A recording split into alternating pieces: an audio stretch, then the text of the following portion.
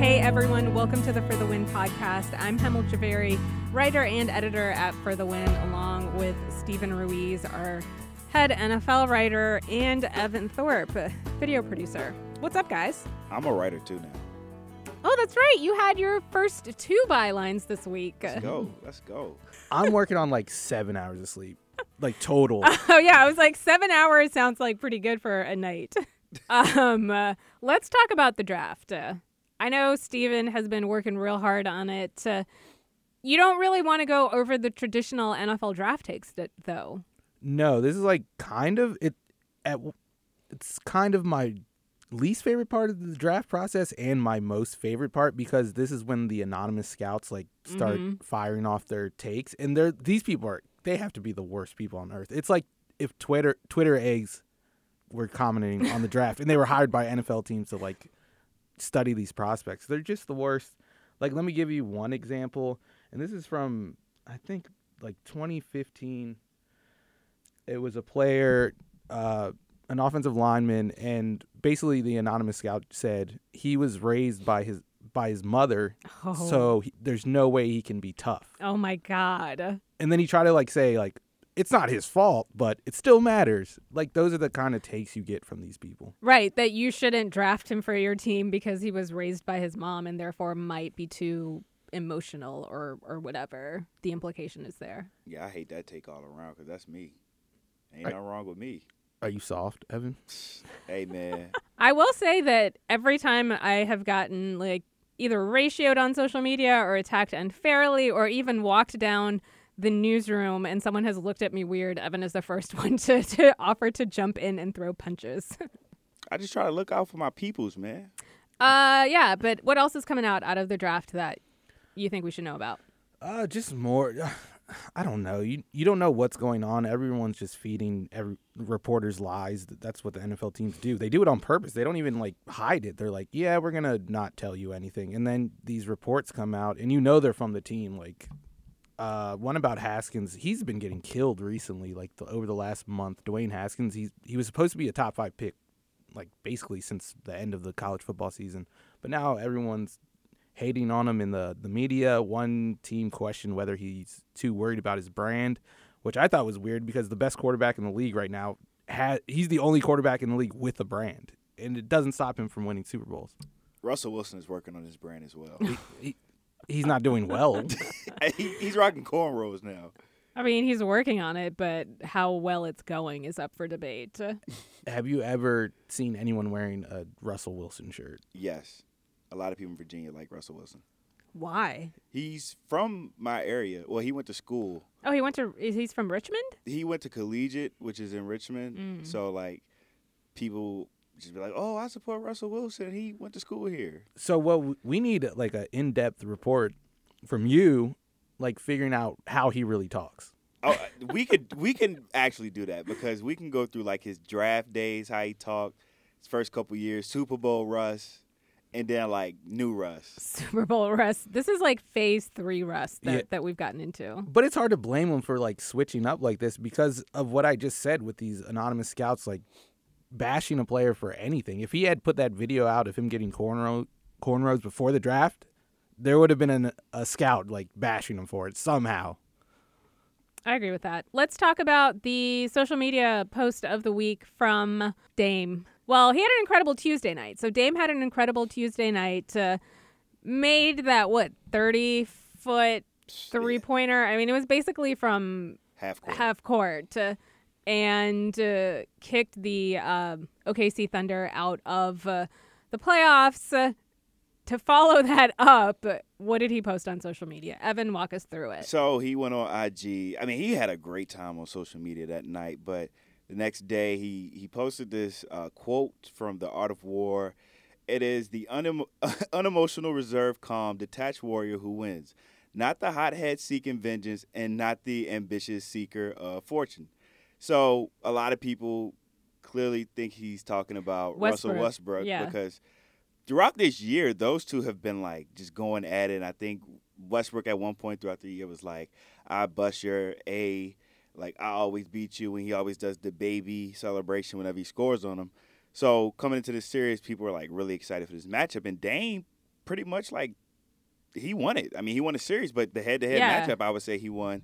And so he posted a lot of pictures, and I think for him it was just like kind of like redeeming what happened last year, getting swept in the first round, being a higher seed, and the fact that you're going up against probably like the one point guard who people are always going to match you up with in the league, to beat him 4-1 when everybody expected him to beat you. Like, he finally got some weight off his shoulders.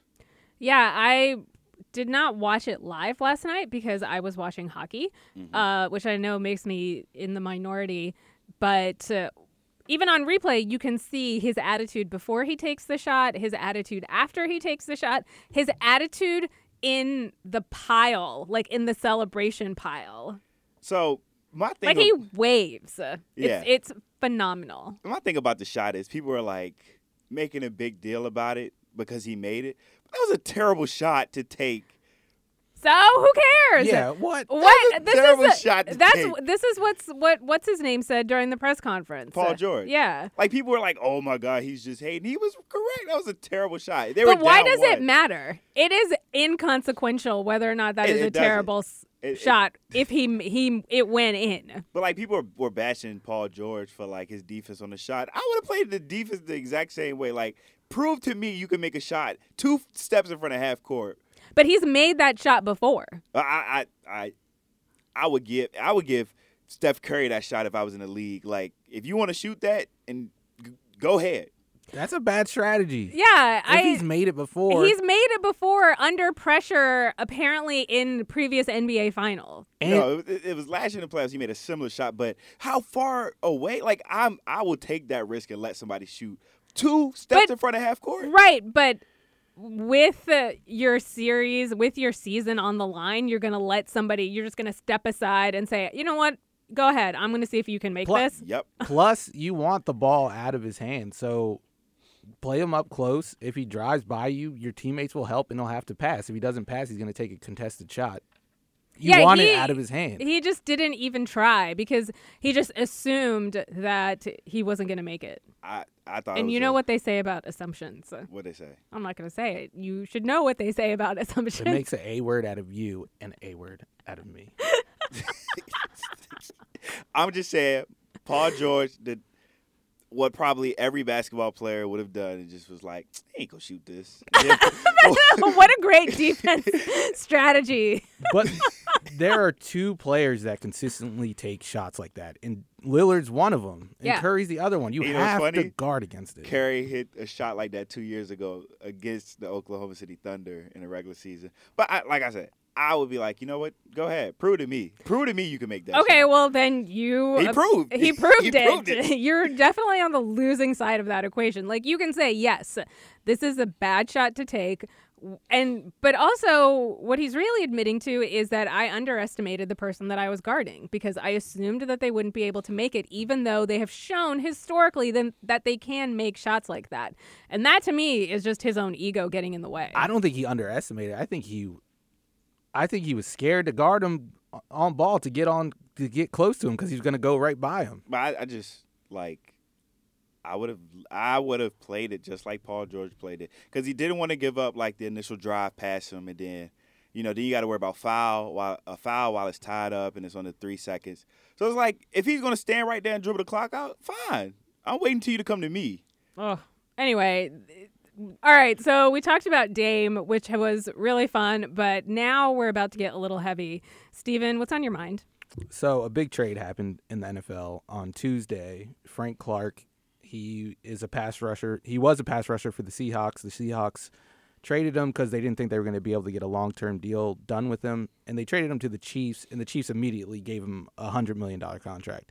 The thing about Frank Clark is before he came to the NFL, he was accused of domestic violence, and the police report is really bad. It's worse than what Kareem Hunt did on video. But it's the Chiefs, again, who drafted Tyreek Hill. Yep. And then after they cut Kareem Hunt, and Kareem Hunt had his own issues before. They weren't domestic violence, but they were behavioral issues, yeah. And then now they give this guy an $100 million contract. And making matters worse, Frank Clark did what he did, or what he was accused of doing, and then he basically took to Twitter after a reporter wrote about what he did and said, you should be cleaning my fish tank or something. Like, women like you don't last long in this profession. So he badgered a woman about it after the fact.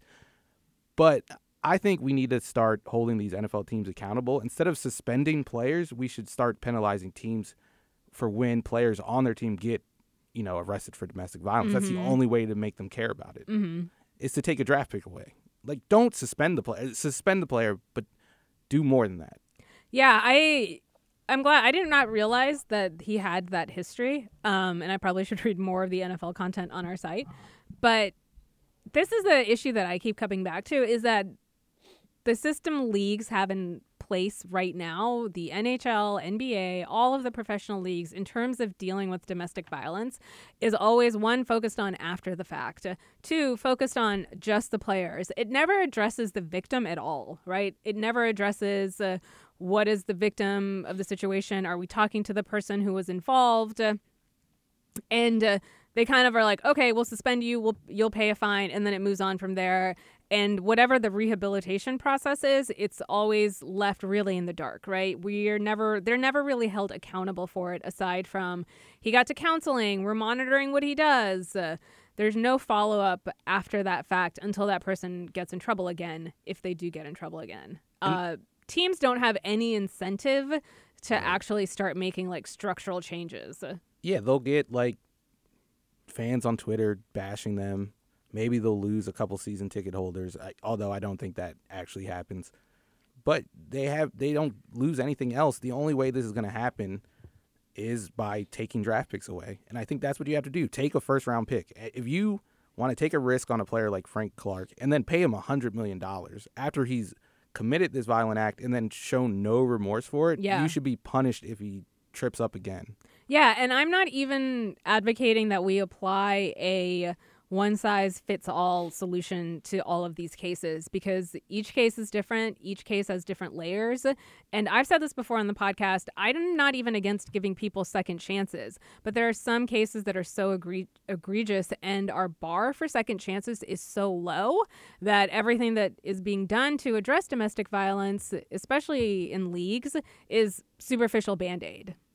Yeah, especially in the NFL, because if a team wins, you're not going to hear – if the Chiefs win the Super Bowl this year, you're not going to hear anything about Frank Clark or Tyreek Hill. It's just going to be like, oh, look what they did this year. Let's what happened at the end of last year. Yeah. Forget the offseason and look where they are now. Because, every NFL team that has this, like the Browns, like they immediately picked up Tyreek Hill after everything happened. Kareem Hunt, sorry about that.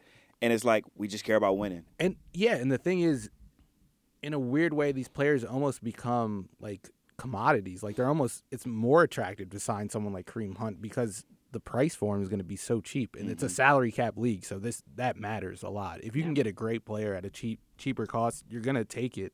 Your job depends on it, but you need to win or you're going to get fired. So you can put those moral issues aside and just act on your own self-interest. Well, the media is complicit in this too, because they participate a lot, and I'm including all of us in this as well when I say the media. They participate in like the redemption narrative of players, right? Where, this player, they'll obliquely refer to violent past or troubled youth and stuff like that, where they gloss over the fact that this person, committed an act of assault, committed domestic violence, was accused of sexual assault, and now how it's something to overcome versus like a serious character flaw that people should think about. Even the Steelers like re-signed Ben for 2 more years, and it's crazy that nobody talks about the stuff Ben Roethlisberger's done. It's all like just... nobody talks about Derrick Rose. Yeah. Yeah, nobody talks about Derrick Rose. And I wrote a whole column about this, too, which is that how often should we be bringing this stuff up? Once you win or you do something, it's just like we could care less about the past. They don't. They don't care at all. Yeah, you could say the same for Kobe. Like, you look back at what Kobe has said about that case, he's basically said, looking back at it now, I probably did commit sexual assault against this woman. Yeah.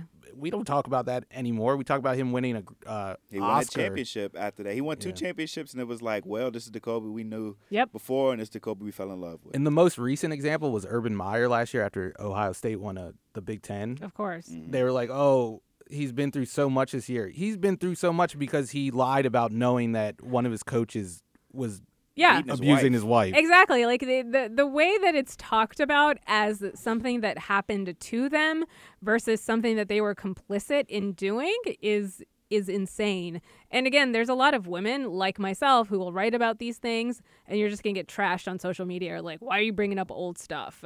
Nobody wants to hear about it. And actually, like, because I like Ohio State, so it's like watching the season, it just felt uncomfortable at times. And then, like, once they won the Big Ten, it was like, oh my God, how much this team has went through. And I'm like, yeah, what have they gone through? they went through the cover up of a coach didn't coach for 2 weeks, and the offensive coordinator was the head coach. Like, let's not make this about a redemption story. Let's celebrate the kids and not have him be too attached to this. Like, celebrate the kids right now. Yeah, I agree with that. But that's my take, is punish the team also. We don't do that. The NFL doesn't do it at all. They need to start doing it. That's the only way you stop people from the Redskins or the Chiefs or Browns from turning around and signing Kareem Hunt or Reuben Foster just weeks after they allegedly did something horrible. I agree with that. I think that structurally there needs to be a lot of different changes, and it needs to focus much more on institutionally, how can we help prevent these things? And it isn't even about not giving second chances. It's about making sure that the person is getting the help they need and the victims are being taken care of in these situations. So. And I think you ensure that these teams actually do care that these players are getting help. Yeah. They're not just saying it. It's not just lip service. They actually have to, or they're going to lose a draft pick. Totally agree with that.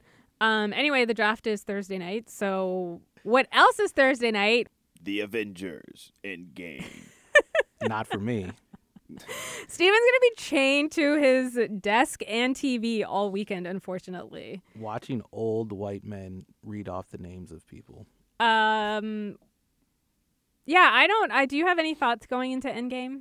I'm actually nervous because a 3-hour movie, I don't want this to be like 2 hours of filler and then 1 hour of like really extreme great content.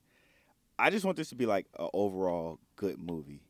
But I'm nervous for the first 2 hours. I might get a little bored and I might just be like, all right, let's get to the fight. The bar is really high. Yeah. Yeah. I feel like Infinity War so good. The hype leading up to Endgame has been huge. And now that the movie is 3 hours long, there's a lot that has to happen, and a lot of it has to happen really well. Yes. And if it doesn't, then it's going to be disappointing. I mean, it's already 97% on Rotten Tomatoes, so they're good for like the critics' reviews and all that, but like the diehards, I need to walk out of this movie feeling like I've invested this much into it and it's paid off. Yeah. I don't want to come out and be like, they left some on the table. Or like, I wish they would have did this. The good thing is that they can always make more movies. What has to happen for you to feel like that?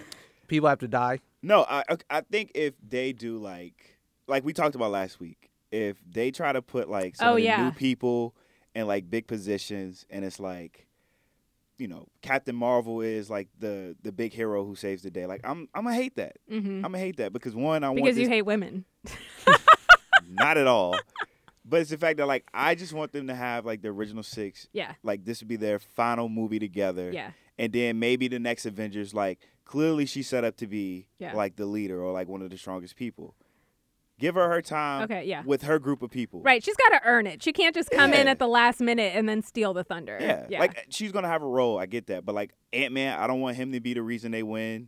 Like, I don't want him to be the sole reason. Be like, we finally have our answer to Thanos. Right. No. Yeah, it has to straddle this very difficult line between making you care about the new people and, like, emotionally getting invested in their stories, but also the payoff for the original 6 that we have, like, watched for 10 years or something like that.